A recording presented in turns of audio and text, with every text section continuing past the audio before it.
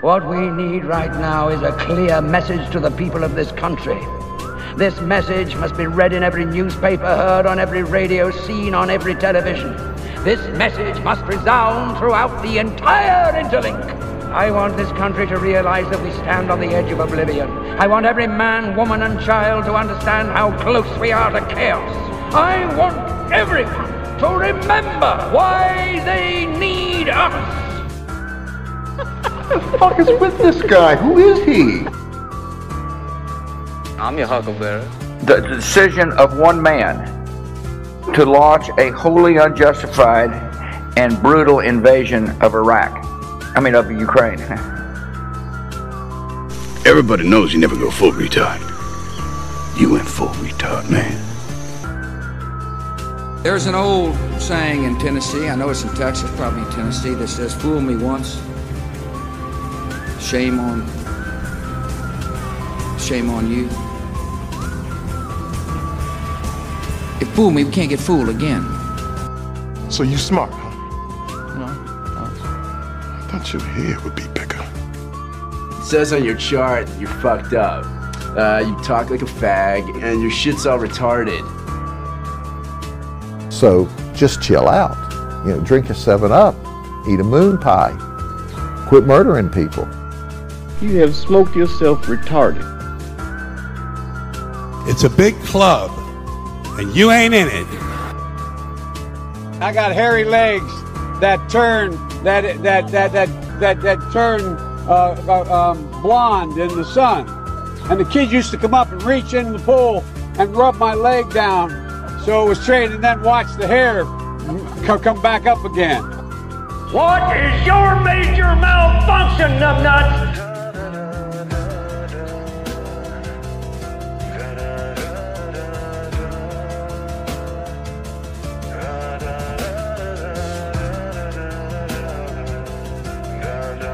And welcome to the Monday Night Master Debaters.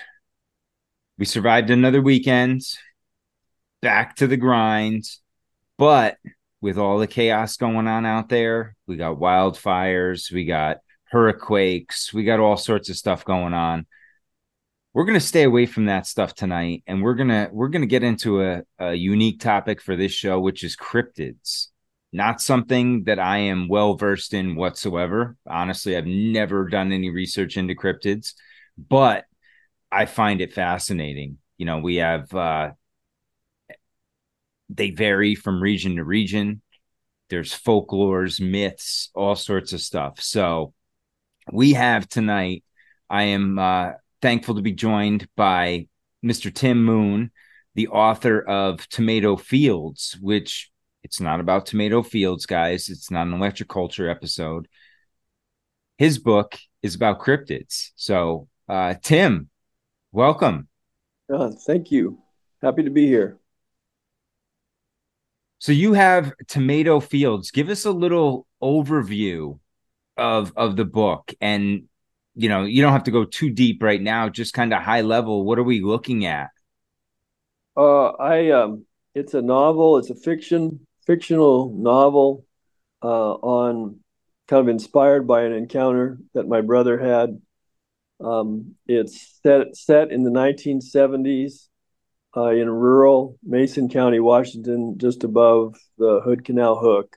And it is a story of a creature that suddenly shows up and starts haunting the community and killing animals and scaring people and some of the town folks' efforts to try to resolve the issue and get rid of it. So and then how that leads all of them to go to places they never dreamed that they would have to go and think of things they never thought they'd have to think of, and it really challenges each of them in their own little way of how they think and act. And then it's resolved in a way that doesn't really leave much closure. So and possibility of a sequel. But the idea is to use fiction to draw people into the mystery of these animals, and maybe make them their reality maybe a little bit more real to people through telling good stories and developing characters that are interesting and intriguing. So maybe having an emotional impact instead of trying to deal with it on a rational level, because I felt like the rational efforts to win people to believing in this have limited success. I heard a guy say once that facts tell, but stories sell.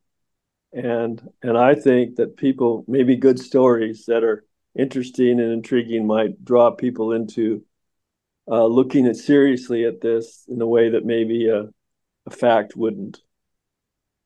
Oh, that's absolutely brilliant too, because you're absolutely right. It's such a divisive topic when you get into it, right? I mean, there's people that are all in, and there's people that think you should be in an insane asylum. You know, you have this, and then there are some people in the middle who, you know, they could go either way. But when you bring it up as fiction, now it's you're telling a story, like you said, and you're not presenting it as fact. You're not shoving it down their throat. You're saying, hey, listen to the story, and if you like what you hear in the story, maybe it might open a little bit of interest in you. And I think that's a great idea. It just opens doors. And what affected me when I was a kid, I watched the movie The Legend of Boggy Creek. I don't know if you've ever heard of that. It's kind of a cult film now, but it was done in the 70s, and it was done on a very low budget, and it turned into a huge success.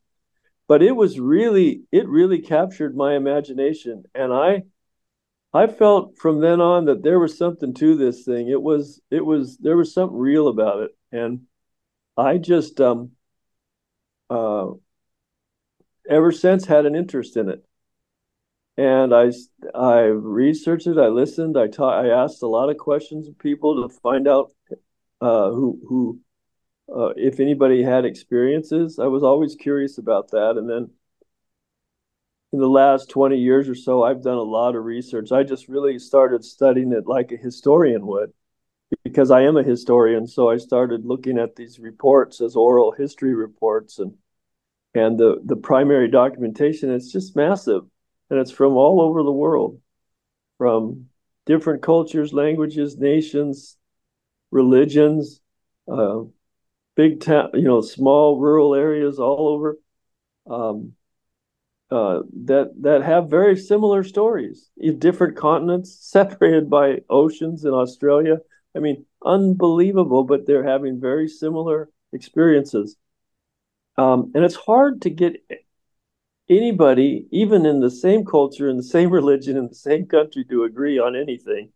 But to have them from all different backgrounds coming to the same types of experiences with these things, for me, that was too much smoke for there not to be fire.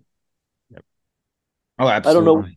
I don't know what the fire is completely. I can only guess, but I know that it's there. I just can't ignore it. As a historian, I can't ignore the vast evidence that exists, or documentation that exists. So that's but then I think that stories might play a more compelling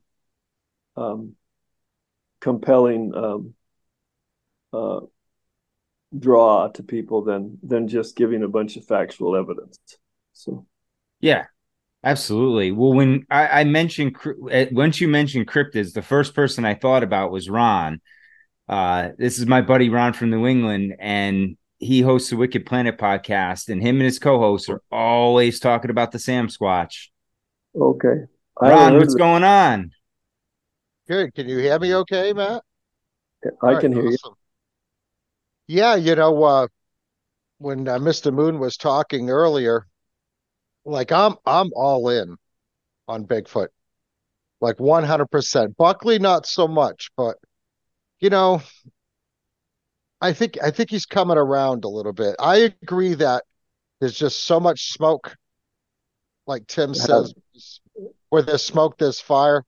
When you go back, I mean, for literally, I have read accounts and stories that are over 100, 200 years old. Oh, from, yeah. From Native Americans, from Canadian trappers up there. You know, they got the Bigfoot. They also have the Rougarou, which we're not sure could be Bigfoot. But no, I'm 100% in on Bigfoot for sure. And I'm really interested to see what we have here tonight. Do you guys know that Daniel Boone supposedly killed a Bigfoot? I never heard that story. He did, and it wasn't. He actually killed one and wrote about it. It's pretty easy to find. And Davy Crockett, not kidding, he wrote his brother and said he was going through it's now the Davy Crockett National Forest in Texas, but it's East Texas, so it's a national park. Most people know it as the Sam Houston National Forest, but he was going through that on his way to the Alamo, and he said he swears a Bigfoot-like animal telepathically spoke to him and told him not to go. Wow. He'd be better off not going. And then he wrote that. It was big enough that he wrote it. And if you just look up Davy Crockett Bigfoot on Google, it comes right up. And he wrote it to his brother, and that's why we know he wrote the brother that this thing talked to him. And that area, and the Sam Houston and Davy Crockett and the Big Thicket, it's just tons of stories come out of there from encounters with the animal.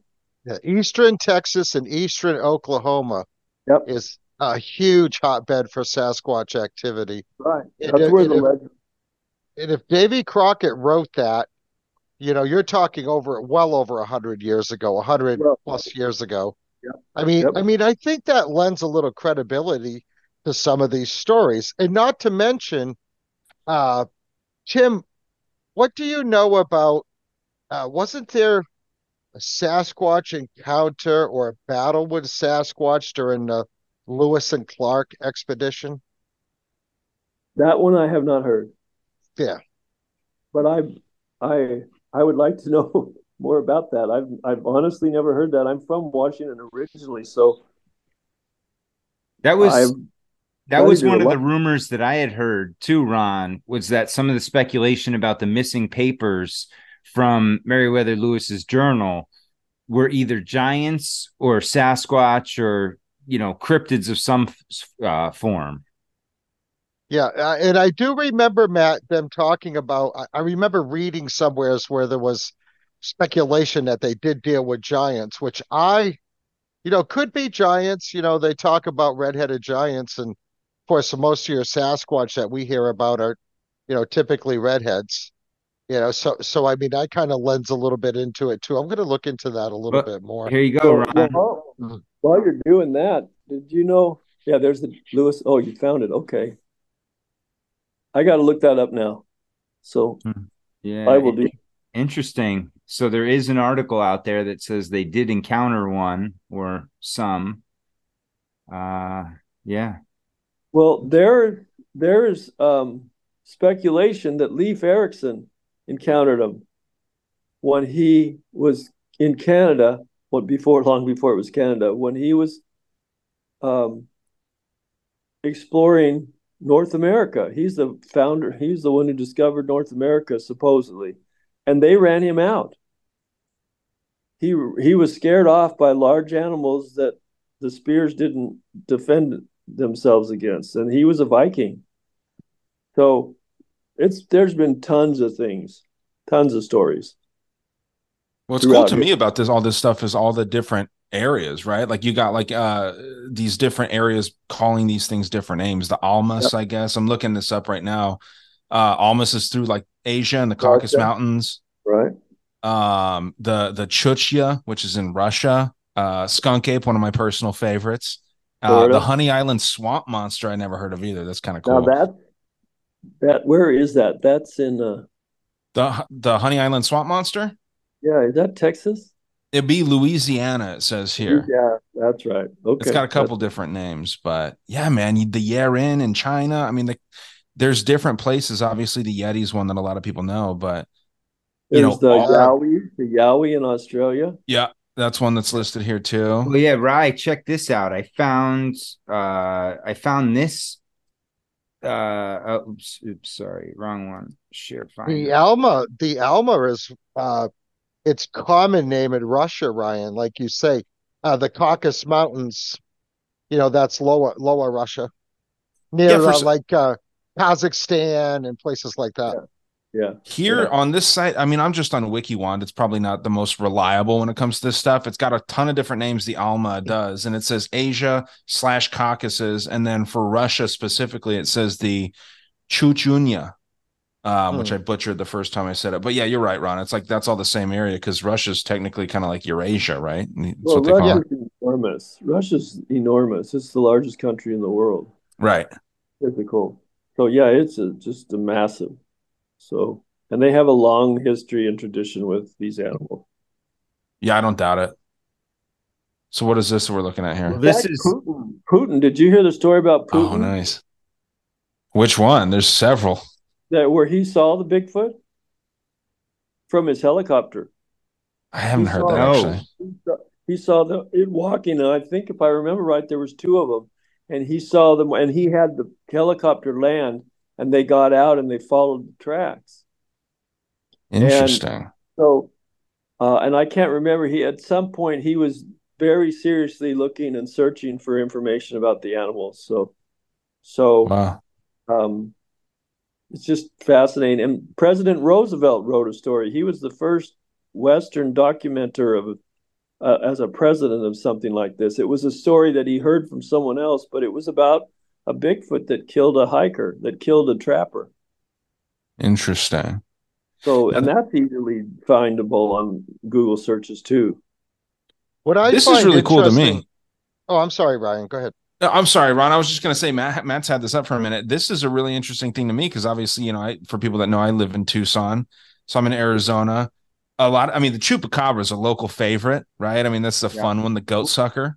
Well, what I was going to say is you have your own version of Bigfoot here, the Mogollon monster. Mogollon monster, yeah. Is that what it is? Yeah. Yeah. So, but anybody that's interested, this woman, Monica Comics on Instagram, she does it for different states.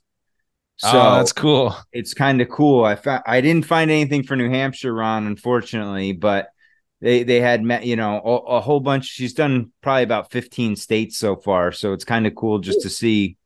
Go back to the main one, Matt, if you can. How do you spell her last name? It's Monica, Comics, like comic books. Okay. Cassie. It's like a little Nessie. My daughter lives in Tucson. Oh, really? Yeah. Her husband's in the Air Force. Okay. She didn't go to school here, did she? I might know her if she went to. No, she went to vet school for a little bit there, but she's done that more than one place. So it's a small world, right? Any of these piquing your interest, Ron? Well, Cassie, I've heard of that.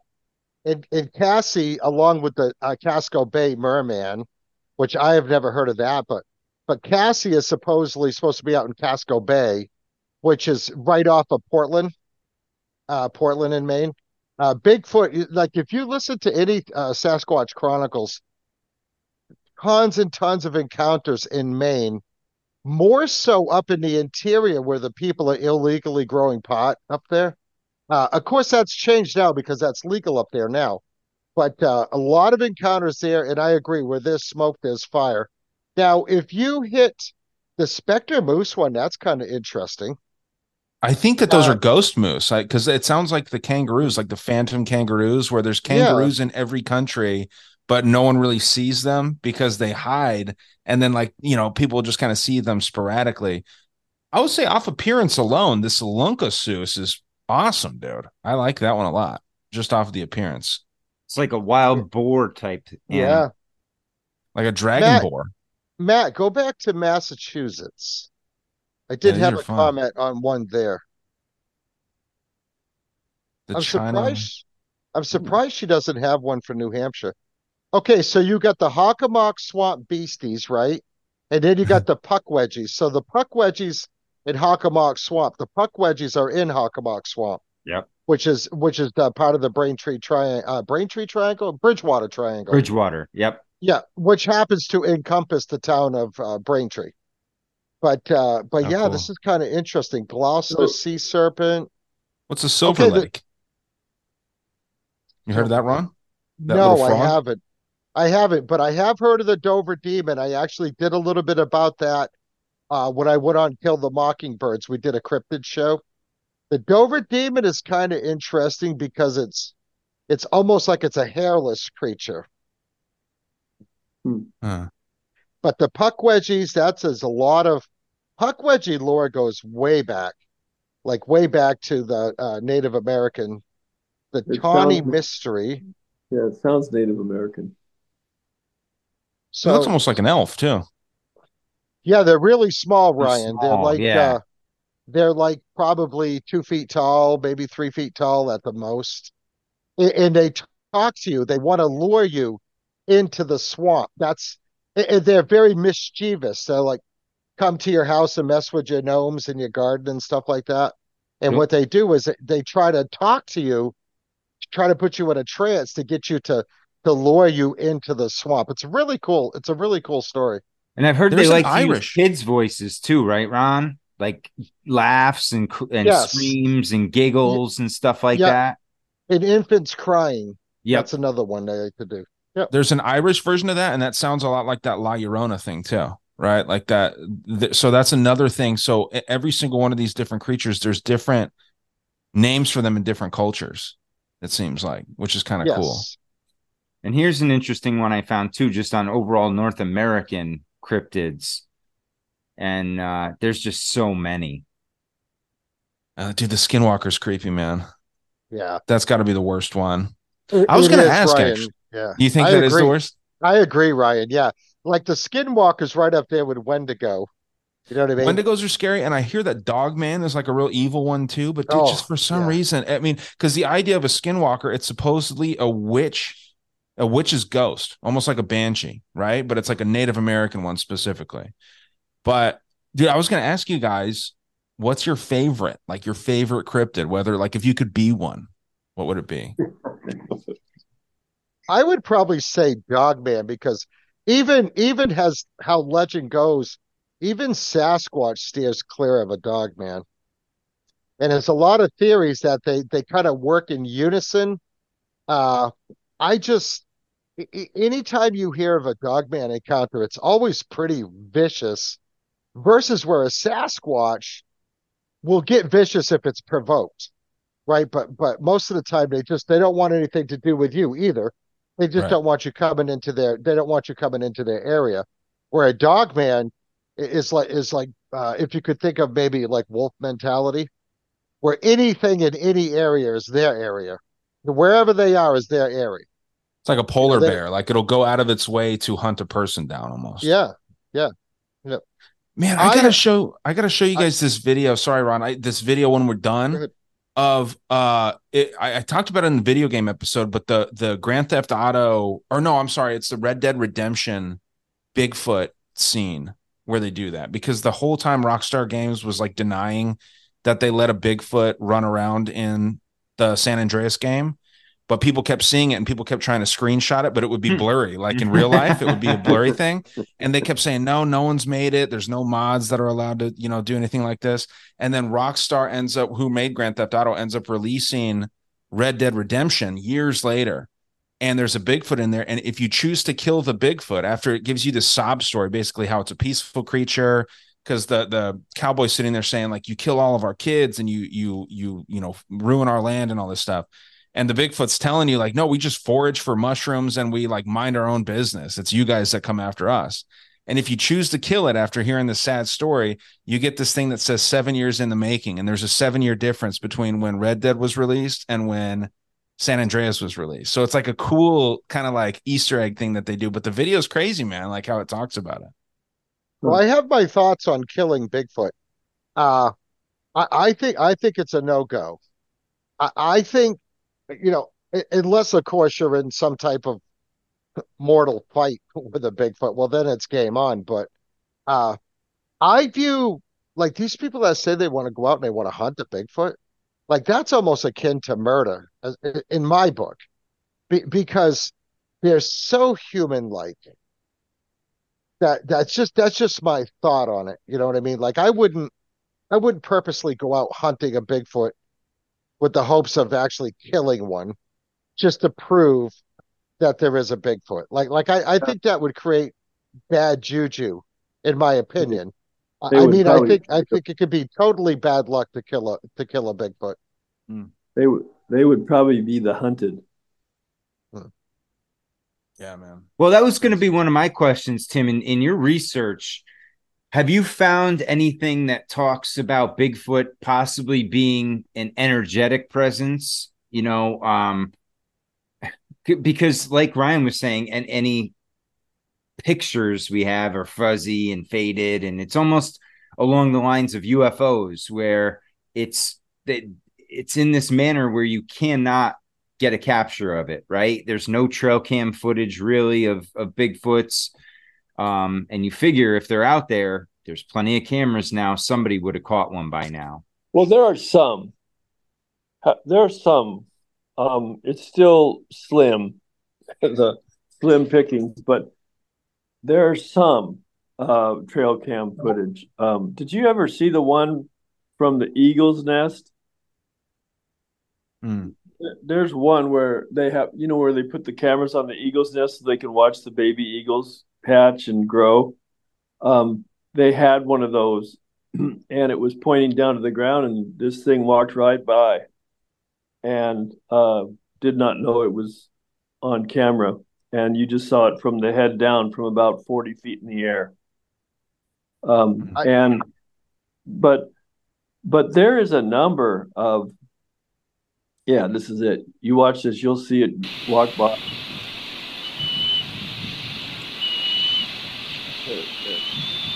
Oh, wow. Yeah, so up here in the upper right-hand corner.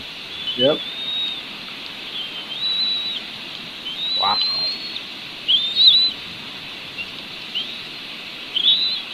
It's moving like an ape. So they move funny. It's kind of far away, so it's hard to tell, but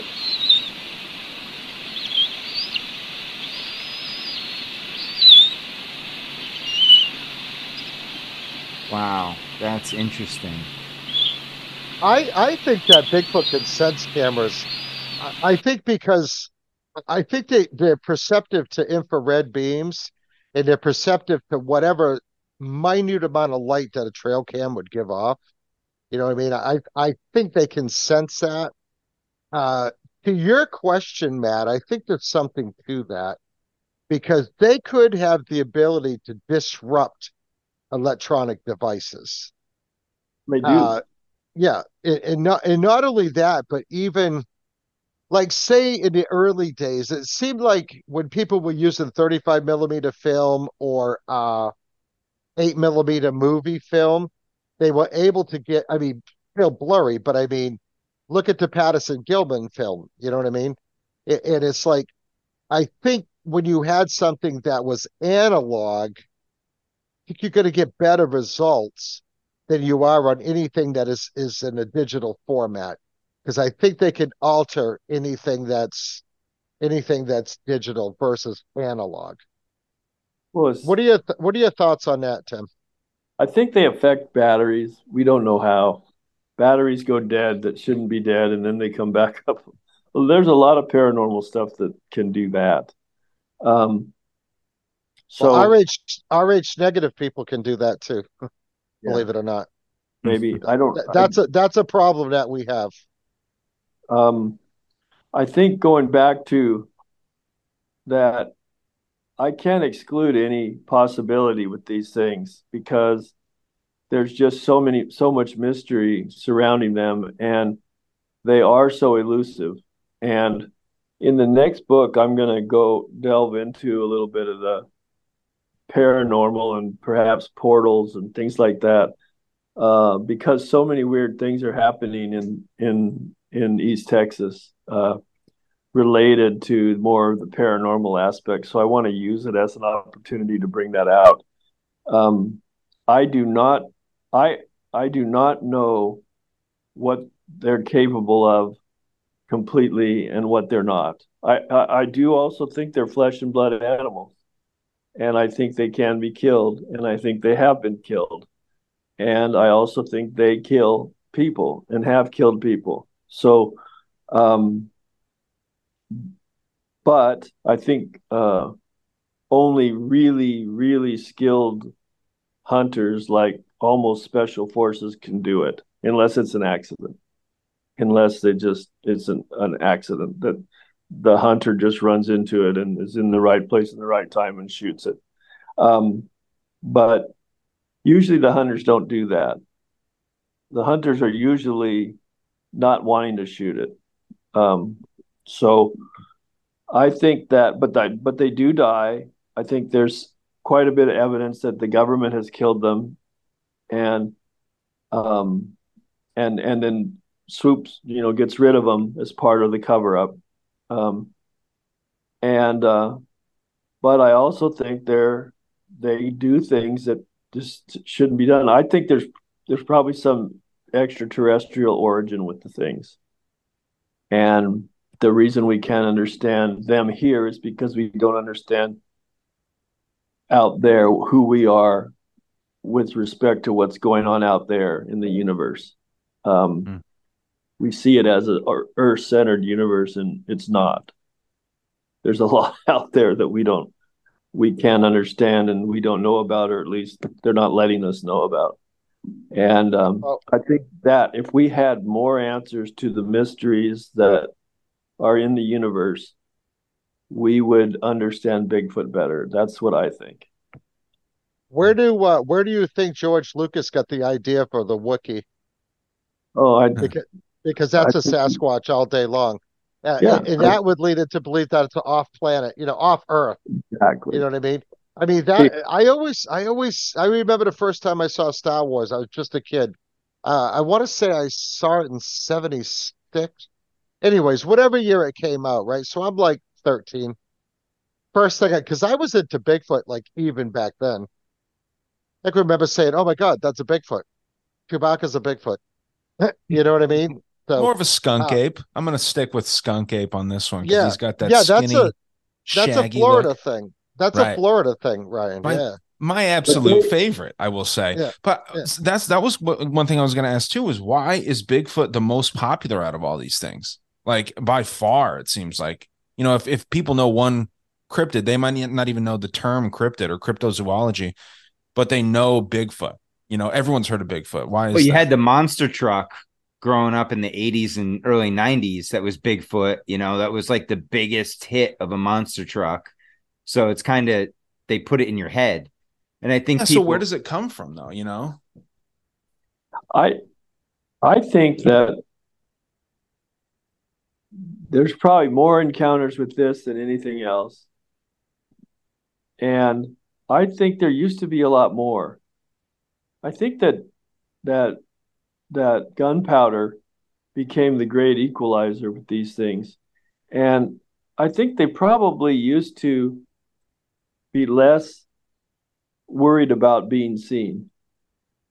I think that the natives tended to be much more aware of them.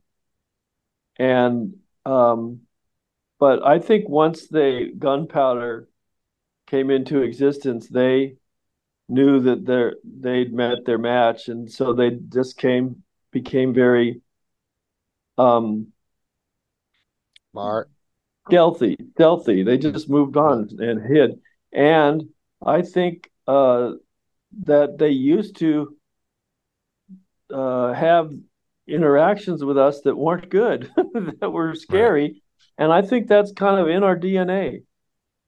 It's kind of, we've probably been raised with stress that our ancestors have had about these animals. And so it's on a psychological basis, perhaps it's more gripping to us.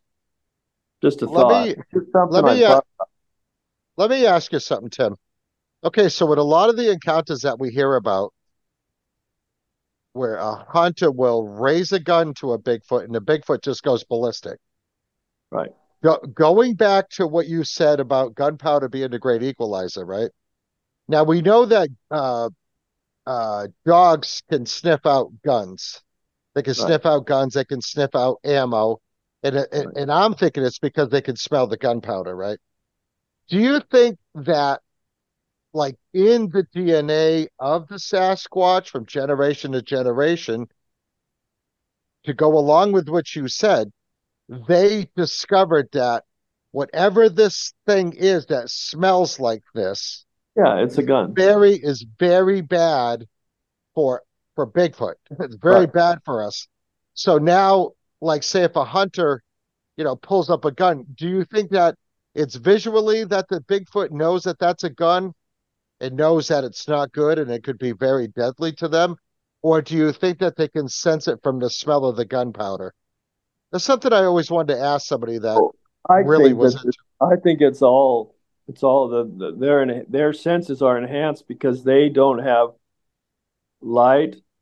They don't have special binoculars that can see in the dark. They don't even make fires that we know of. They are dependent completely on their smell and taste and touch and sight in the dark, often in the dark. So we have lost a lot of those because of technology that we've developed over the years, and we just don't have the same amount of need to be able to. Also telepathy. I think telepathy, that we used to have more of it, and we kind of lost it because of technology. And they still have it. They still communicate like that, and they're still very aware of their surroundings in a way that goes beyond what we are aware of our surroundings, except perhaps maybe the most trained scouters and hunters. But even then, I don't think they get close to the perceptibility that these animals have. So I think it's more than that. I also, when you were talking about guns, have you ever heard of the Hanobi deal in Arkansas? I think that's how you pronounce it. These things were just driving these people, trying to drive them off their property, and they got in kind of a war. It's been on Sasquatch Chronicles, but this one instance, the guy just aimed his scope at the thing. The thing didn't even know he was there, but once he aimed that scope at him, the thing turned right toward him and looked directly at him and started screaming. And I think they sense you seeing them, you looking at them. In a telepathic way, in a psychic way. We can do a little bit of that. Have you ever felt like someone was looking at you, and then you looked over and they were looking at you? I think we still have a little bit of that psychic nature to us that we've kind of lost. But they have it a lot, and I think women have it more than men. Women are just more, because they're a little bit more vulnerable, they have to be a little bit more psychic and aware. And I think that's probably true, that they might know someone's up to something before a man might consider that, because they're not as vulnerable. But these animals never learned not to be that way, and we did. And so that's kind of how I've come to look at it. That reminds me of like a dog with a cell phone. I've noticed lately that, the better the cell phone cameras get, that when you try and take a picture of an animal, they shy away. They won't make eye contact with the phone. I know with my dog, as soon as I pick up my phone and point it at her, she's moving. She's getting away. My dog does that too.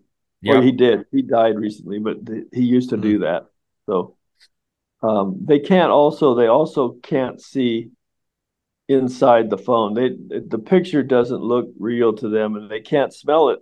And I think that dogs are so dependent on their smell. If they see something but they don't smell it, they discount it. Mm-hmm. It's a black object that is meaningless to them.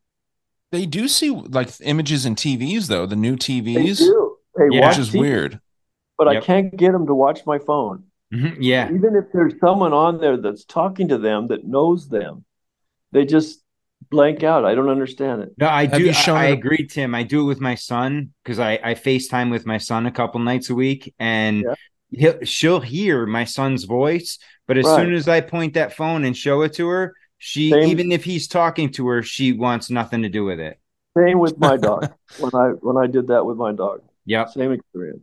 Maybe But we if you have shouldn't him be on using them. speakerphone, the ears go up. She's looking around for him, the whole thing. But as soon as you show her a video, nothing. Yeah, I've had the same experience. So now you mentioned before about the natives and probably being more easily able to see these creatures. One of the things that I talk about a lot over and over again is our disconnect in humanity with nature, and how we've been pushed to a synthetic realm, away from natural ways of living, natural remedies, natural everything.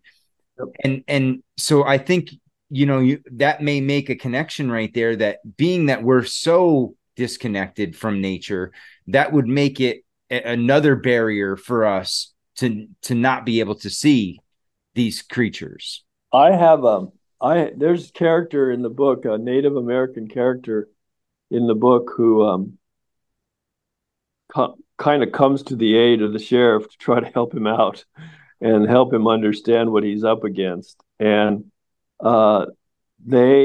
he really challenges some of the Caucasians for their desire to want to control and understand everything. And there's things you can't understand, and you just have to accept that.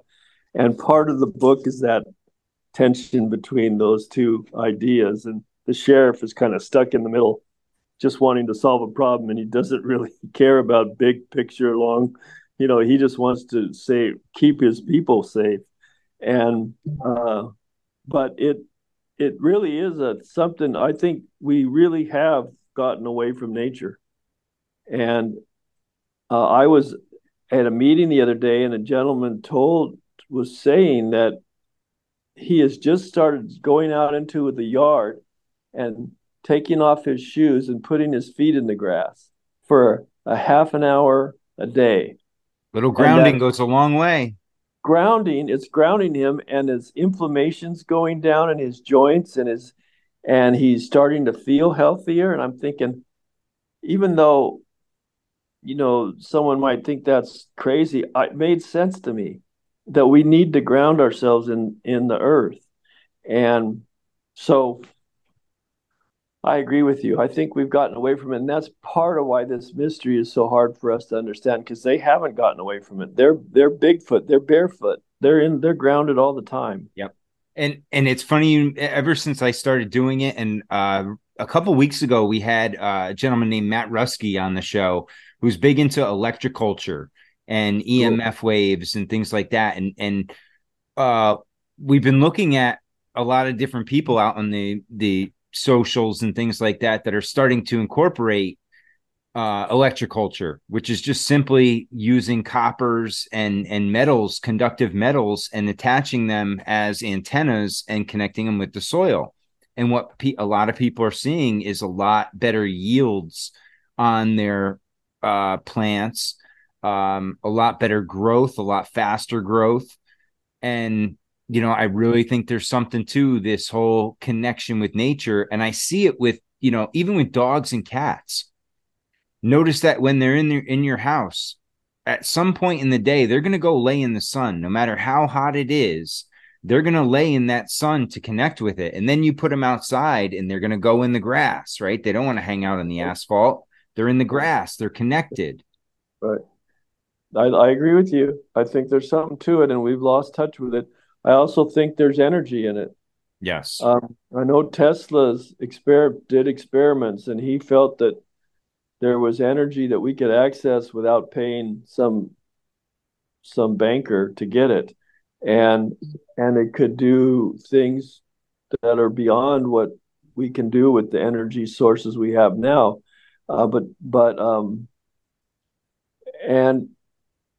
it didn't have a price tag attached to it, so they weren't interested. No room for profit, right? No room for profit, but think about what free energy would do for us today. Yeah. Oh It yeah, would and solve most of the problems that we have. yep, And across the funny, world. without Matt. enriching somebody at our expense, like everything else.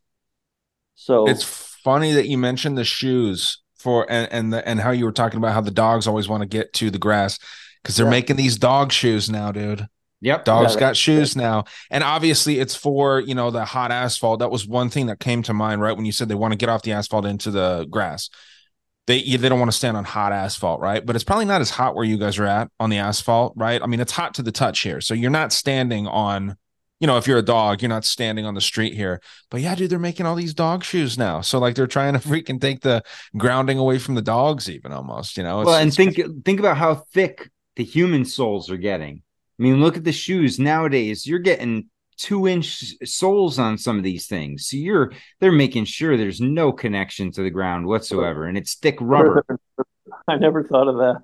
And the Right? Skechers Yeah. shape ups. Well, You seen those things? Yeah, one of the things I was going to ask you, Tim, is in your research, was there any mention of any connection between cryptids and ley lines, and which are basically energetic lines that are supposedly natural on the Earth's realm, and they run throughout the world? I personally have never heard about what you just said. Okay. So I'd be really interested in finding out what that is and get more information on that. That might be a key to unlock a lot of the mysteries of where they go and what motivates them. Yeah, there's supposedly these very energetically charged lines that flow throughout the planet. Some say that it's a grid pattern. Some say it's specific lines. I know that there's, over in Europe at least, if you go from England all the way down through Italy and Spain down that way, there's a line that connects, and there's a whole line of churches with all the same name on it. And just there's all sorts of different things that they've done over time where they've destroyed the majority of the church, kept the foundation, and rebuilt using the new religion versus what was there before. So and in the research that I've done, it's almost like there's something energetic to the land, and there's a power to the land, and that's why they will continue to build on there and use that for their purposes. Is it connected at all to what's the thing in England with the stones? I was going to say there's a lot of monuments that are on a lot of these hot points. There's hot and cold and neutral points in between all these lines. Are they connected at all to the pyramids or in Egypt? There's. Let me see if I can find. I was about to pull it up too, Matt. I believe the pyramids of Giza are actually on a ley line that matches up with Teotihuacan just outside of Mexico City. Well, I've heard that, but I don't know. But I didn't know there was an energy line that was on specific points too, because there's little points that connect all these different lines. And on the points, there's one in Giza. There's a few in Mexico in certain spots. There's one, Stonehenge is built on an actual point. It's really interesting. If I can find a good map, if it's hard. Yeah, I've never heard of energy lines, but that would also might explain some of Tesla's work. His theories on energy. Yeah. Tim, what is your thought while Ryan's looking that up? Tim, what is your thoughts? Because a lot of Sasquatch encounters happen in or near national parks. Yeah. Because I had a theory that these national parks were actually set up as exclusion zones for Sasquatch. Like give this their area, and we're only going to let a few people in there to go hiking or whatever. And if you want to try to kidnap some of them, it's okay with us. Mm. Well, I've heard that too, and I've heard that's part of the reason it's being covered up, because there's a deal for sharing your technology and weapons. We let you take 2 or 3 people for meat snaps before once a year. That's kind of a scary thought. That's kind of diabolical. So I hope it's not true, but it seems like it's at least possible. There you go. Yeah, here's some different examples, Tim, of what we're talking about. And the one thing that I've never seen is any consensus on the lines themselves. Right? There's people that will agree on certain lines, but no one that will agree on a certain pattern. So you have, the flower of life up here in the upper right-hand corner that some say emanate from the poles. You have some on the bottom down here that are more following the longitude and latitude of the planet. But like the bottom one is showing that objects that fall on these lines are Teotihuacan, Timanuku, Easter Island, Stonehenge, Semiapata. So you find, and there's all different, there's a variety of lines. Some say that it's like this, like sine waves. And it flows around the equators and the equinox. There's some that are, this is the European version where there's some people say it goes from certain points, and then there's such a variety of what these lines could be. Now let me see if I can find the St. Michael's there. So this is the one down here. The vile vortices too. Those things are freaking crazy. Yes. That's like what the Bermuda Triangle is. And there's, 9 other like a vile vortex triangle shape that kind of like goes back and forth from the equator.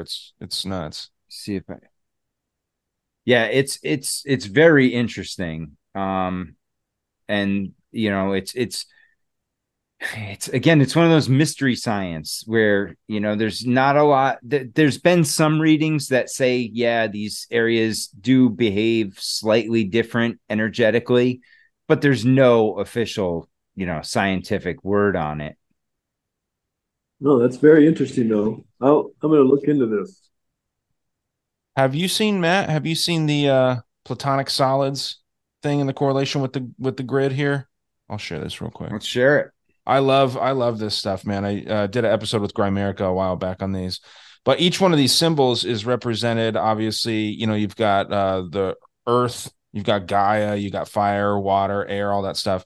And each one of them is represented by, a cube, triangular shape, all these different things. And if you overlap all of those together, that's what makes the Earth's energy grid right there. If you take all those different shapes, the 5 different shapes that represent these 5 different things. And these stones, these were old stones that were found. I have this book that's all about this stuff. I just forgot about half of it though. Where these stones that are bound with leather, they end up being like way older than people thought, and the going theory is that these were early ideas of people trying to figure out exactly what these energy lines are all about. So, and if there's any indication, right, that ball in the middle was exactly one of those grids that we just showed with the ley lines. It was, Yeah, that's the thing, man. This book, it's called, I can go grab the book before I forget it, but it's just, all these images are from the book. I just can't find the one that I'm looking for because it has all the hot, cool, neutral points on one side. So it shows you this, but then it also shows you the list. And the first one is in Giza. Yep. That's interesting, Ryan, because I never heard of the neutral lines, the hot lines, the cold lines. That's pretty interesting. Let me see if I never have either. It's got to be on here. But all these pictures right here are from this book that I have, including these old ways that they would try to see, how the Earth was laid out. Because there's got to be something to it, man. Why are all these different things built on, these specific spots? Why are the pyramids built in this one spot? And we know that the story of how they were built isn't accurate, right? There's some pretty interesting ways that people could build stuff like that, but no one's dragging these things up a freaking, here's the story about these different shapes here. But yeah, man, it's a really interesting concept. What is that book, Ryan? I'll go grab it. Here is this now that we're actually trying to see it. So, Egypt, I believe the squares, the see-through squares are neutral. The white circles are hot spots and the black circles are cold spots. So if you look through all of this, starting with the first one, you've got all these different spots, the Himalayas, Iwo Jima, Hawaii. Yeah. Gulf of Alaska is an interesting one too, because they have discovered pyramids in Alaska, right? That they're trying to keep under wraps. There's a pyramid. There's a pyramid in one of the Great Lakes. I did recently see that, actually. It's underwater. It's submerged. It's not too deep, and it's a pyramid. You can find that easy on a Google search too. Yep. I can't remember which lake. I always forget which lake it is. Well, there's more pyramids in North America than there is anywhere else in the world. This is not an accident. Yep. Well, and I was going to ask you, Tim, based on, your research and like we were talking about before, there's myths of creatures all over the world. Where did you find to be the strongest case of credible eyewitnesses and accounts and things that you would say, okay, if I'm going to go look for Bigfoot, this would probably be the spot where I'd have the highest chance of seeing one? Well, the most encounters that we know of on this side of the world is in the northwest of the United States and Canada. Okay. Alaska.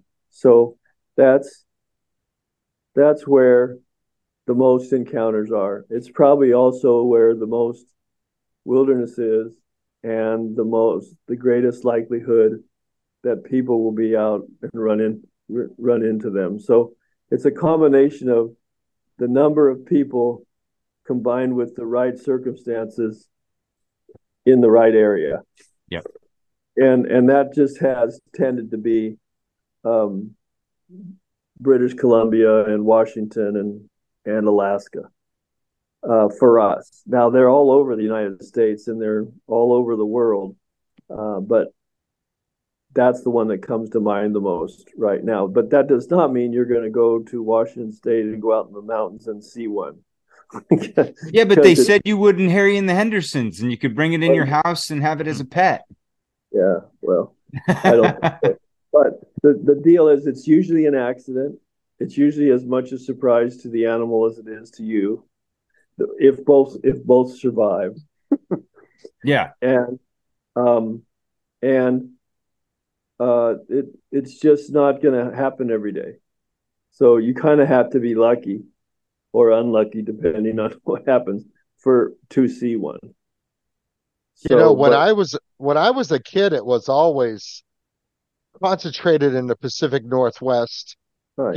and also, British Columbia, Vancouver, Alaska, but more so Pacific Northwest.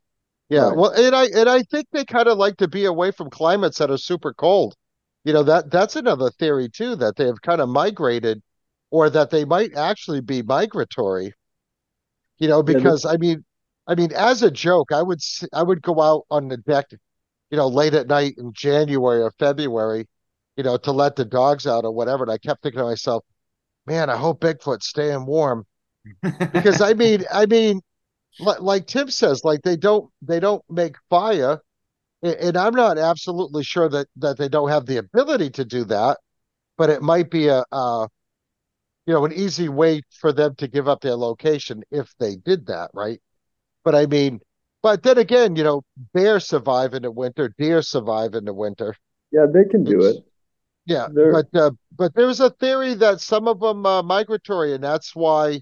Alaskan ones in British Columbia migrate down to the Pacific Northwest because, even though they're in the north, it's still kind of more like a temperate zone. It's not like super cold like it gets in New England. Yeah, I'm sure they migrate. I'm not sure exactly how much they do, but I'm sure they do some of that. They follow the food. Animals follow food. They follow the deer and the salmon. They got plenty of that here. Just like the bear follow the salmon. They know when the salmon are running. So do they. So do the Bigfoot. I do think they do some migration. I don't know how much, but they're got to eat. Here's this book, Ron, that I was talking about. There's a free PDF of it online, Anti-Gravity and the World Grid, and you can get it for free online. But this is what I think the Earth's actually shaped like right here. See that? How they talk about how it's either a globe or flat. There's no freaking way it's either one of them, dude. It's got to be something like that. You know what I mean? Like that's interesting. Or so that book has a lot of graphics, so I would buy the book just to get the graphics. Yeah. Well, so what it is, it's 13 different works from different people. It's 13 different small books and like pamphlets, basically. And it's edited by these two, David Hatcher, or I guess just one guy, David Hatcher, Childress, or Childress maybe. But yeah, man, David Childress. Hatcher Childress. I don't know if it's the same dude. Yeah, do you know who I'm talking about? No. Yeah, he's buddies with Tsoukalos. He's in on Ancient Aliens a lot. Okay. David Childress. And he's done a lot of expeditions to Mayan ruins and things like that. This book too, it talks about things like the levitation, the anti-gravity. I don't know if you can see. Let's see if it'll pop up. Like when these people, use these horns to levitate stones in Peru and stuff. That's where they think that the Egyptians were able to move those stones with frequencies, or the pre-Egyptians. I don't even think it was the Egyptians. I think the Egyptians inherited them, but whoever did it, built those pyramids, didn't do it with slave labor. That's just ridiculous. No, unskilled slave labor at that. That's ridiculous. It's just so that's another thing too, like that whole Ed Leeds Scalnan Coral Castle thing that he does, right? This was the map that I was looking for. So you can do these things on these lines, supposedly, right through where Coral Castle goes. There's a ley line that runs right through where Coral Castle is. So, and I was right, surprisingly, about like the hotspot keys. So it's like the square was neutral, the see-through circle's hot, and then that's that's yang. And then the yin is the cool. Those are the dark spots. But yeah, man, it's a cool idea. And just like all the different ideas that are in the book, it talks about how UFOs are seen mostly on these spots as well. Stuff like that. All kinds of cool stuff. Cool. Well, I'd never heard of that. So something else to think about. Heck yeah. I wanted to share with you guys this because I found, where is it? What you looking for? Can you see this? Quantum stealth and invisibility. Uh-huh. All right. This is a little video on the invisibility tech they have nowadays, which kind of ties in with some of the things I've heard about Bigfoot, and I wanted to hear your guys' thoughts on this. This amazing invisibility technology was created by Hyperstealth Biotechnology Corp. and has been dubbed a real-life Harry Potter invisibility cloak. The quantum stealth, as it's more commonly called, can obscure objects, making them appear invisible. The sheet is made of light-bending material and boasts the use of something called broadband invisibility. The technology could be used to hide anything from ships to vehicles to spacecraft.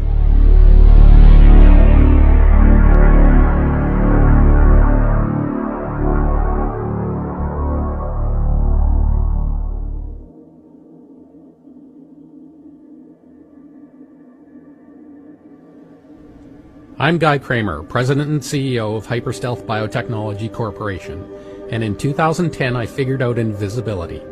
Quantum stealth is a patent-pending light-bending material that works by bending the light so that only the background is visible and a target, such as a person, is removed from view when behind this material.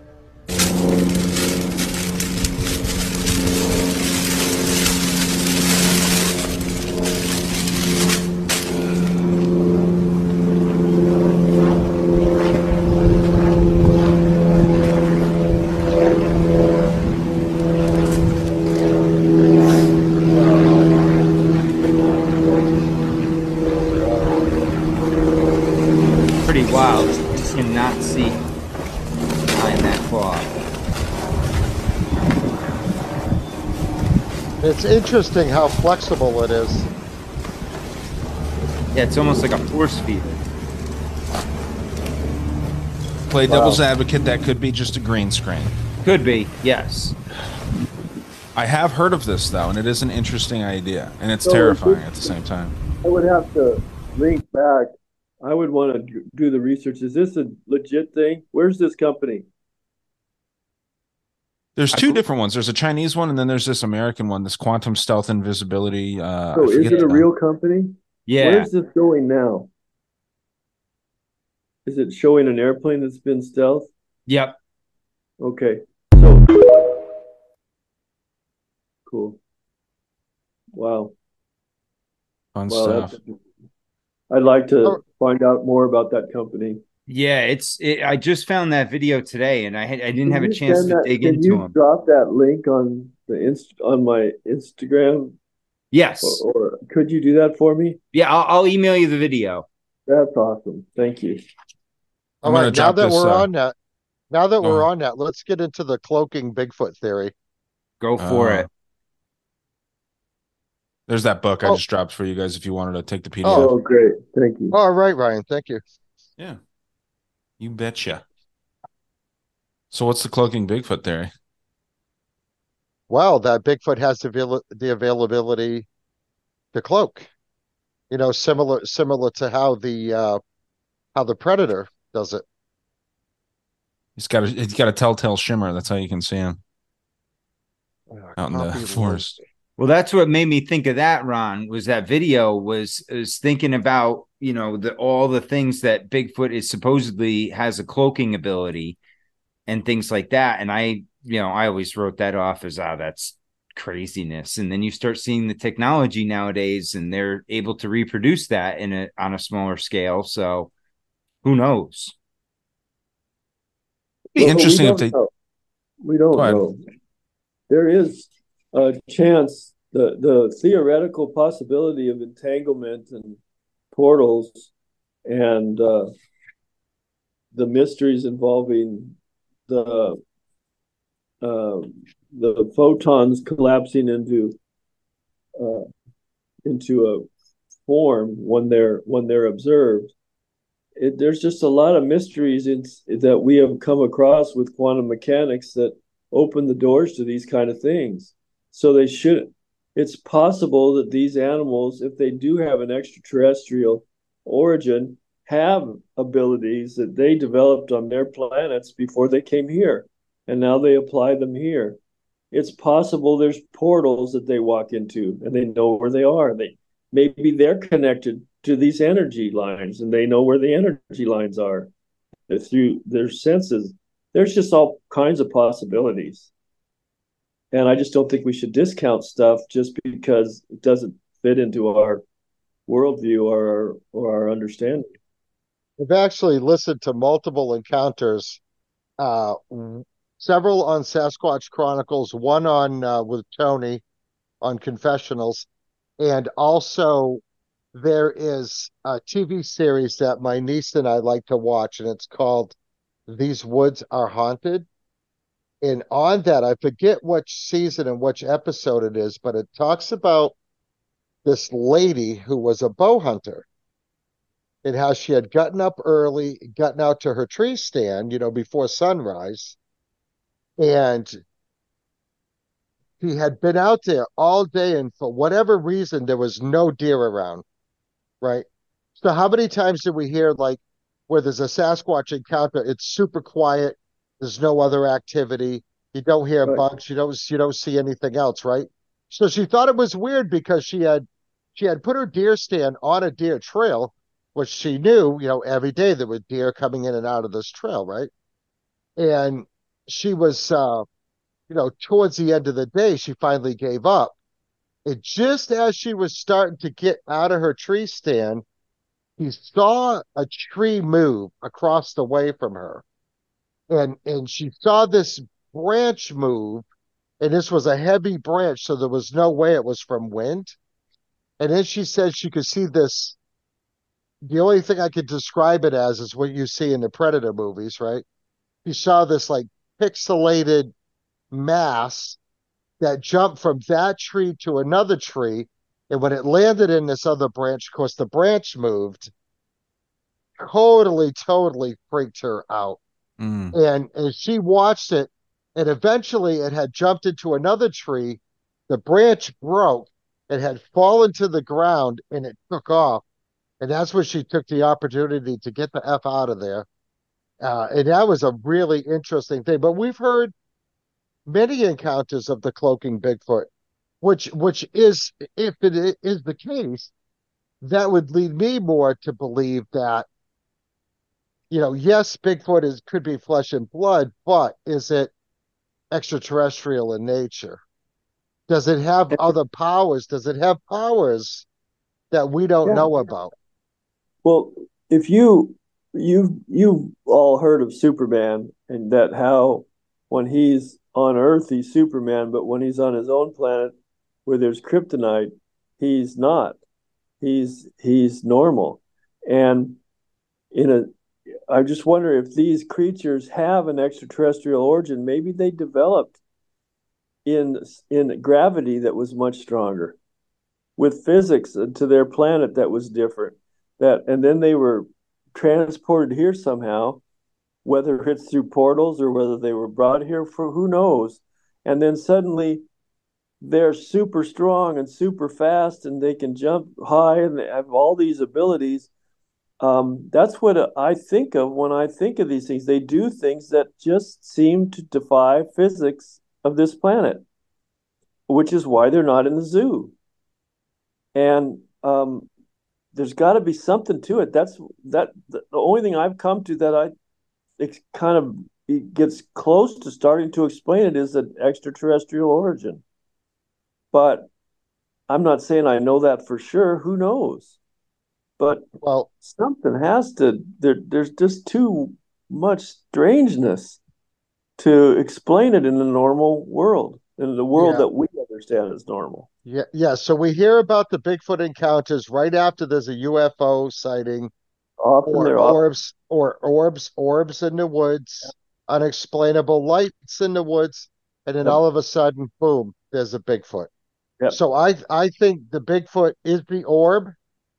That's how they travel. If they come off of, say, a flying craft of some sort, they, not to be a Trekkie, because I'm not, but moved off their hollow deck and they just reappear somewhere else. Doesn't necessarily mean it's an actual portal, but they have the ability to go from one location to the other by teleportation. And when they're teleporting, that could be what these orbs are. So we've heard lots of encounters about that too. And which leads me to believe we might be dealing with more than one type of Bigfoot here. We might be dealing with Bigfoots that were maybe put here without the ability to do these things, or that ability for them to do these things was taken away from them. And then you have the Bigfoots that are coming here maybe to check up on them, see what's going on. We don't know. The big joke, how, the Earth is a prison planet. How do we know it's not a prison planet for other entities other than human beings? I mean, think about that. Yeah. Well, it's possible we've had it with these things. Let's take them to Earth. Just like what are they called? The prison colonies. They called them. What was the name that they called the colonies? They're not prison, but penal colonies. Penal colonies. That's right. Yeah. What if Earth is just a terrestrial penal colony? For some reason, I've always had that thought. That's like always been in my thought process. That's why our planet's so mixed with so many different things, right? Is like all the things that every other planet's tired of get dropped off here, and then we're stuck. When you're talking about that, Ron, the cloaking idea, it reminded me of this theory I heard a while ago that, and you guys might not, subject yourselves to this, but what if the government is literally projecting these things because people see almost like a blue beam type thing, right? People see almost like a projector. You know how you see the lights from a projector? People will see that when they see certain alien, when they have alien encounters, or if they see some sort of, you know, Bigfoot or something like that, they'll say that they see these weird lights that are kind of like around it, right? So what if it is kind of a weird, in some cases, or maybe all of them, what if it's like blue beam stuff? You mean like holographic, like Bigfoot is actually projected down? Yeah, like Is it's that what not you're even saying? Yeah. it's not a physical thing, but you could still see the trees moving and stuff because of this weird technology. Like, you know, the idea of going from, like, you know, horse and buggy to rocket ships in just a few years, you know, it's nuts. So like, what else is there? Because we've kind of stopped. Less than 100, Ryan. Which is nothing, you know. Less than So 100 years. Yeah, it's nothing.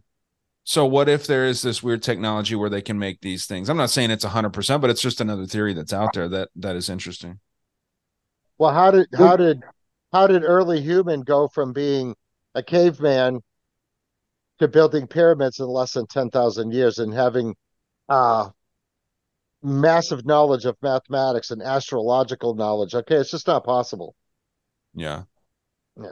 You wouldn't What think do you so. guys think? Have you seen these reports of lasers in Maui and other places? Yeah, the dudes. Oh yeah.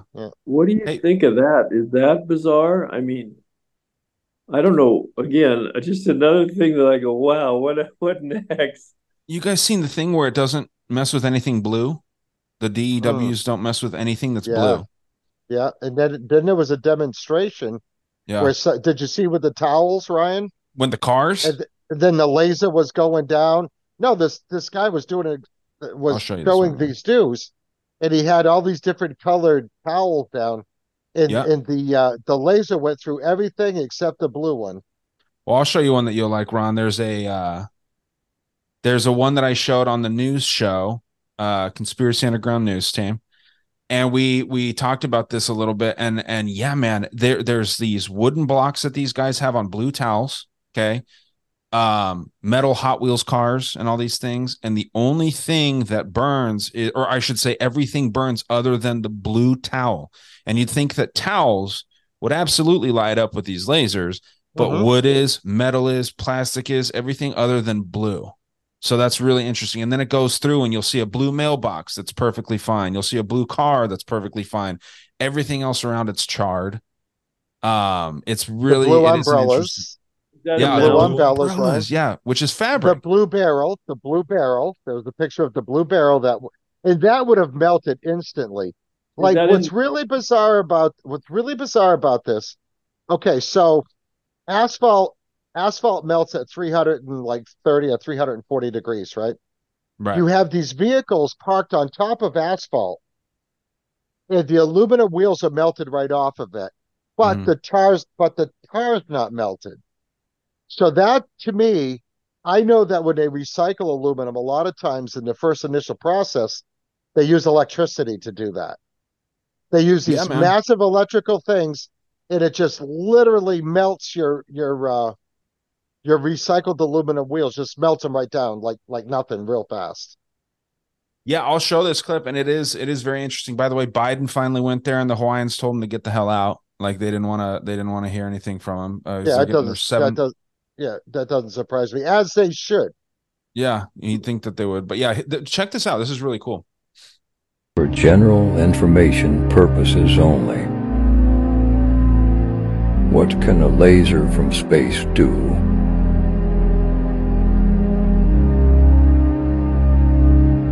This 150-year-old tree in Lahaina is still standing despite much of its surroundings being reduced to hollow shells and ash. Houses made of would easily fall victim to direct energy weapons. Green plants are hardly scathed. So that would explain why the trees aren't falling down. Iron, aluminum, rubber, and plastic are no match for either. Isn't that nuts?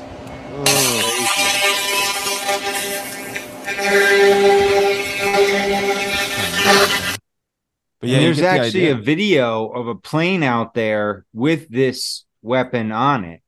And they're showing a demonstration from like the History Channel. Yeah, but what is it with blue? Apparently, if you use a different color laser, it would affect different colors. It has to do with the color spectrum. But look at the greenery right there. Like it's just barely charred. Well, why would Hawaii be a target if it is? Oh, I did an episode on this actually. They agreed to be the first ever state in the United States 100% ran by clean energy and smart cities. In 2018, they agreed to this with the World Economic Forum. So they're going to burn it all down. They can restart. Maui was going to be the first 15-minute island. Yeah. Yeah. And they want the land. They want the land. Supposedly they just had a meeting in June or July with some of the big wigs of either the World Economic Forum or one of these, groups pushing the new AI. UN. Or UN. And so did Hawaii actually vote for this? No. Not the people, but the leaders. Yes. And the governor's name is Josh Green, pushing the green agenda through. It's all perfect. It's a good story. Yeah, that meeting was in January, Matt, when they were first talking about the 15-minute city meetings. No. They just had a meeting recently, though, that they've been talking about too, in either June or July, that they just wrapped up. And it was another one of those, futuristic meetings. I'll have to see if I can find the details on it. Yeah, there's one coming up too on what the hell was it called? Digital. Basically, it was about the digital IDs and how to basically get everybody on the grid in Maui for the 15-minute city thing, so everybody could be identified. I can't remember the name of it now; it escapes me. But and that was supposed to be coming up this September. So they've been moving pretty fast on this whole agenda, and not to mention that this police chief, this gentleman, was also the incident John Pelletier. Commander. Yeah, John Pelletier, the incident commander at the Las Vegas mass shooting. Yeah, the chief of police over there in Maui, which, I mean, the odds of you being in charge over two massive tragedies like that is next to nothing. I mean, the guy should go play the lottery right now, Well, my daughter's husband's brother was shot in the leg in that. In Maui or in Vegas? In Vegas. And he was with his girlfriend. And he swears, because he's from the Air Force too, and he swears the gunshots were coming from multiple angles. Yep. Oh, yeah. And from helicopters. Yeah. So there's no way that was one guy in a hotel room. But you can't even take the window out without people. How fast that gets covered up? Yeah. That one was swept under the rug real fast. And that's when Trump was president, so you can't blame it on Biden. Yep.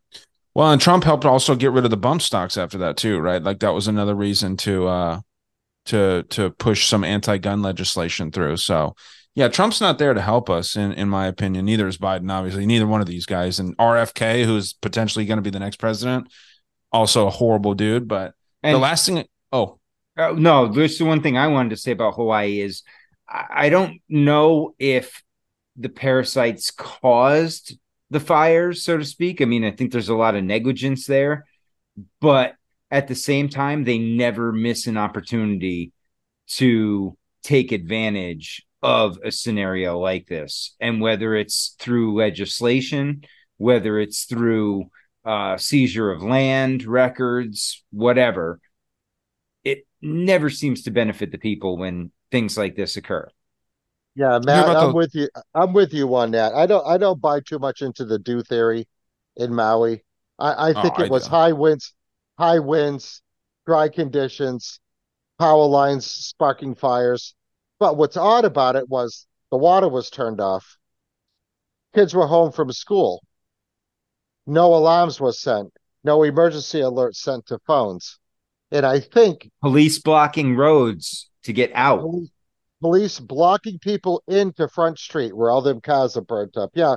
I did a show on the Maui fires last week, and I'm going to be doing we're going to be talking about it a little bit more Wednesday when Buckley comes in. But I'm with you, Matt. Never let a disaster never let a disaster go without, be an opportunist about it. And if this was natural, if it's natural, it might have been 10 or 15% natural. The rest of it was, played upon. Once they could see what was going to happen, they just let it rip, right? Never let an opportunity like this go to waste, man. And they're taking advantage of it. It's just really odd, all the legislation that was put into place over the last 6 months, and then boom, this happens. Well, it's like the Patriot Act, Ron. They want us to believe that they crafted the Patriot Act in 45 days after 9/11.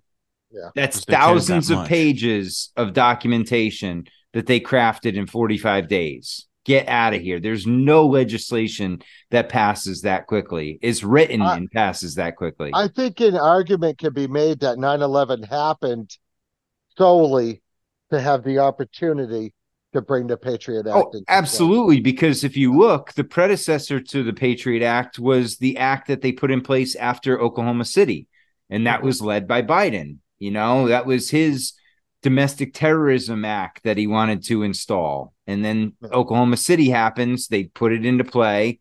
And like you said, Ron, I think they needed the Patriot Act to come into play. And it's that old Hegelian dialectic where, problem, action, solution. Well, they had this act waiting. Now they needed the event. And what happens? 9/11, and boom. Now, okay, here's the perfect time for us to enact it. Have you guys seen those clips of the Pentagon officials talking about direct energy weapons? There's a clip of so I mean, I don't see how you could not think that this is the story here. I mean, to me, it's undeniable that it's a freaking laser. Like the people that live there, and it sounds crazy talking about it, right? Like it's a space laser. It sounds ridiculous. But there's people that live there, several that are saying like, dude, the I've lived here and I pay attention to the weather. The weather, like hurricanes don't come from that direction that it came from. It doesn't work out like this. There's something weird to it. And the one thing, because I did a Hawaii episode too, Ron, the Maui fire episode. And you guys look into that Lionsgate thing. Yep. The Lionsgate portal. Yep. That's an insane thing. Like the coincidence, the Lionsgate portal, Ron, if you hadn't heard of it, it's this like idea of, it's an astrology thing, right? Where there's on the 8th of August, when I don't know what it is, the sun's in Leo or whatever. I don't know much about astrology, but I mean, there's pieces about this in like massive, like People magazine and stuff. Like it's like there's this stuff is becoming more mainstream, like almost like this witchcraft kind of shit. And they were saying that this is like the highest day of manifestation is August 8th. You light a candle, you put your thoughts out into the world, you visualize a world that you want to live in. And if the New World Order, if we want to call them that, is trying to do that, they lit a candle and then they are talking about their green energy shit. So that's what they're doing. Yeah. Well, you know what, Ryan, you could be onto that too. I guess what threw me away from the Deuce thing was all the videos that were coming out at the time, which clearly wasn't Lahaina, right? I mean, these were videos that we've seen floating around for the last year or so. I will say that there was a lot of parallels to the Lahaina fire to the fires in California. Was it last year? In Paradise. Yeah. And where a lot of similar things happened. The vehicles all burnt, houses burnt like to ash, trees did not burn, wheels melted right off of cars, aluminum body cars were just disintegrated. And to kind of go back to what I said earlier in the show, aluminum melts at 1200 degrees, right? So to get metal up to 1200 degrees using electricity doesn't take a lot. Like it takes a lot more to melt steel than it does aluminum. Obviously, it's two different melting points. So there could be something to that. And like you say, going back to the videos with the lasers not touching anything that's blue. I mean, if those videos that were getting out of Hawaii are legit, I think somebody's got some explaining to do there. Yeah, man. And that police chief, by the way, I think he quit. I think he retired or whatever after this whole thing. No, it wasn't him. It was one of the health officials. Well, it was the guy in charge of whether or not they were going to set off the tsunami alarms. Yeah. The guy that said sure? he did. Yeah. He said he didn't regret doing it. His rationale was he was a native looking guy. Yeah, that was the water. That was the water guy. He said, "Don't. We're not going to put the water out, right? Like the reserve water, because it's like holy water or some shit." Right. Different guy though, Ryan. Okay. There was the water guy that he was called out, but the guy, the emergency management guy, he's the one that just resigned. He was under fire for not sounding the tsunami alarms. His rationale was people are trained when there's a tsunami alarm to run to high ground. And he said he did not want to do that because he didn't want the people going to high ground because they would have been running right towards the line of fire. But he's the one that resigned. Why would they call a tsunami alert during a hurricane? Well, it's not necessarily a tsunami alarm either, because they have used it for other disasters, so to speak. Well, remember back when Trump was put president and they had the fake nuclear release, right? They sent out the sirens and they sent out text messages to everybody when that happened, that false alarm. So Imagine that, in a hurricane, most of the damage is done by water surge. So did the hurricane actually hit Maui? No, it was like 200 miles away. They were getting the outskirts of the wind from it. You're not going to get a water surge, like massive water surge, without a direct hit. Nope. And you'd almost want a water surge if there was fires like that. So I'm still very confused by this whole thing. So it was Hurricane Dora. And actually, Matt, it was about 500 miles south of the islands of Hawaii. But if you looked at the map, the weather map, it does show the outlying winds going over Hawaii and actually north of Maui. And this is why the wind was coming from that direction, because hurricanes spin counterclockwise. Right, that's right. And they go east to west. And that's exactly what happened with Dora. I actually, on my show, I talked to one of my listeners that lives on the Big Island of Hawaii. The thing that he brought up that I found to be very interesting is that during the hurricane, the Big Island of Hawaii has sustained winds and sometimes gusts up to 45 or 50 miles an hour. Why on Maui are they having 80-mile-an-hour winds? Now, I know fire can cause wind.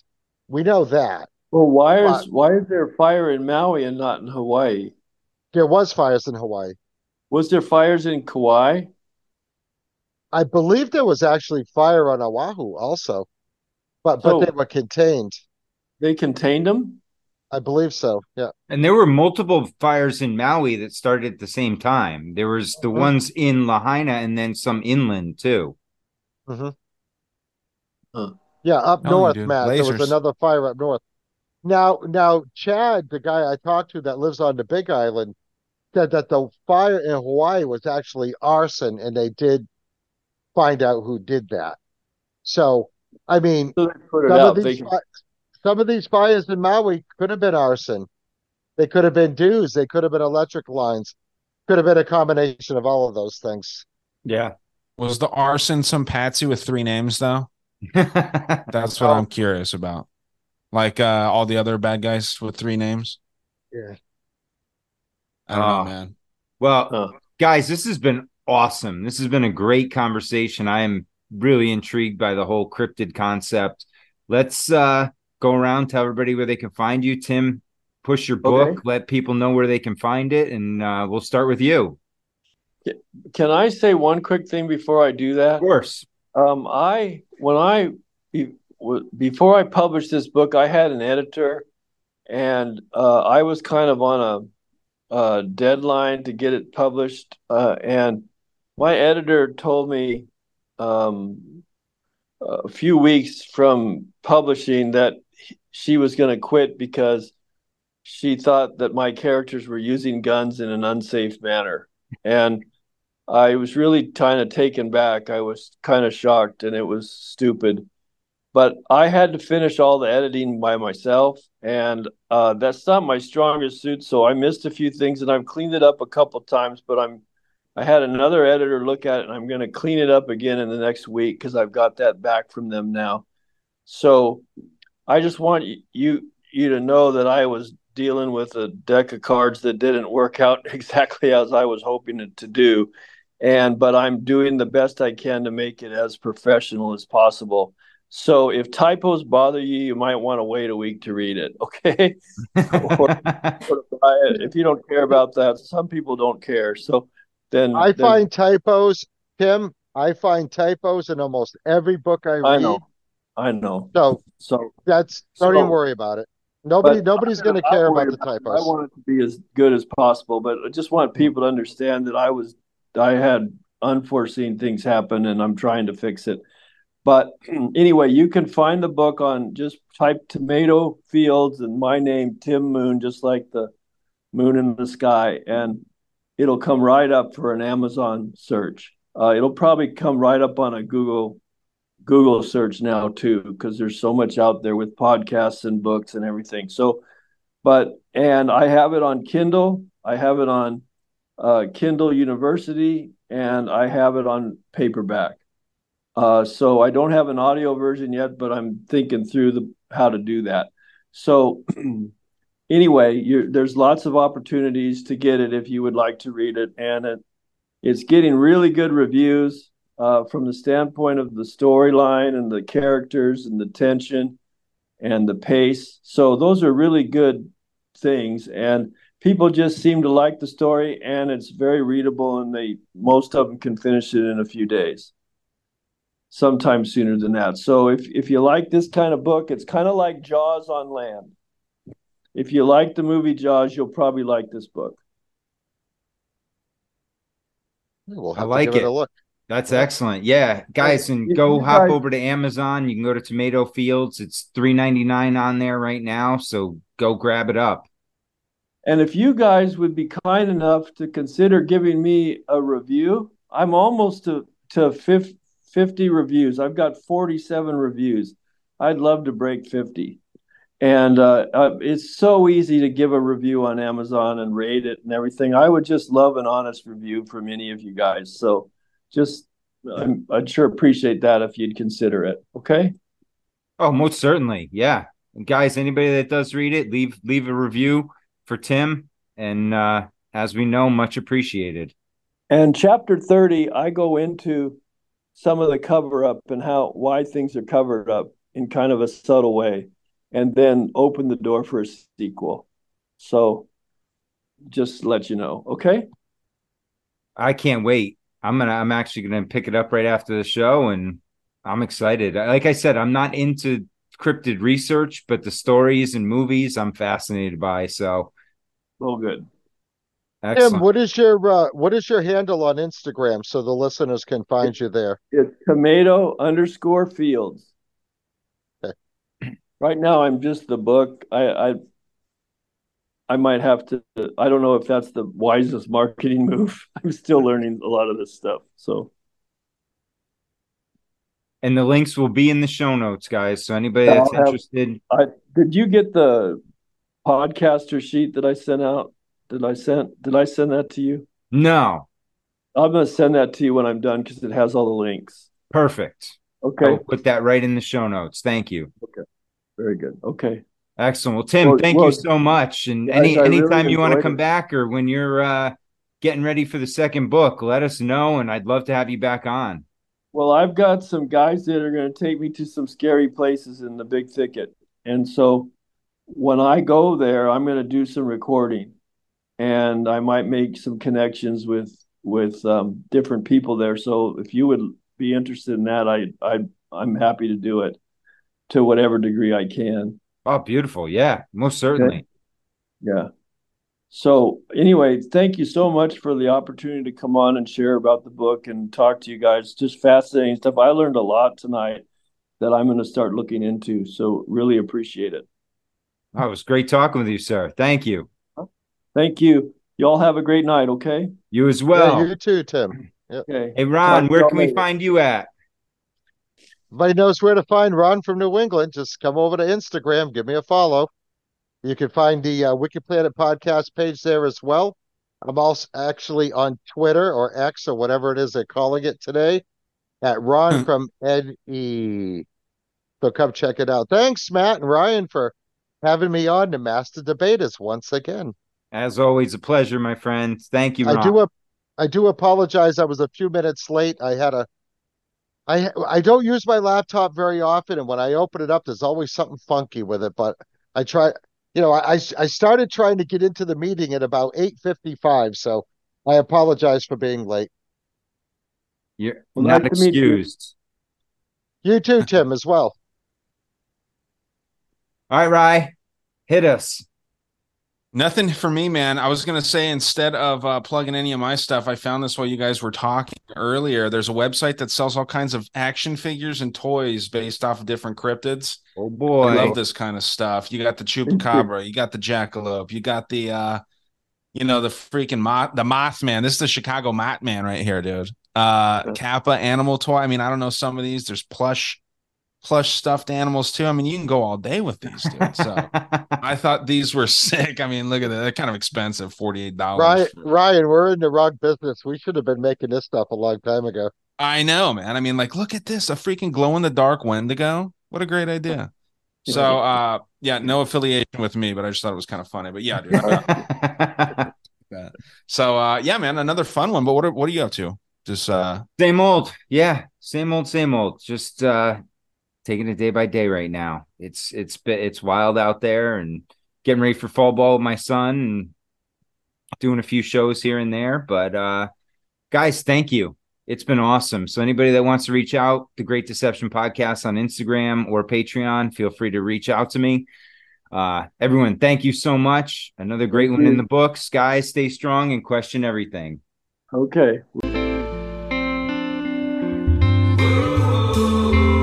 There's no business like show business.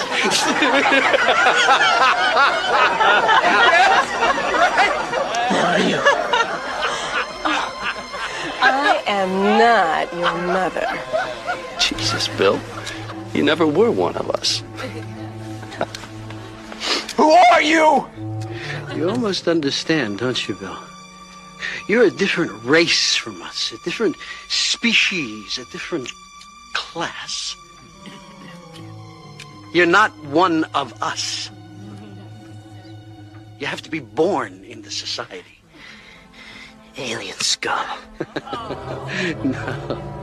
No, we're not from outer space or anything like that. We have been here as long as you have.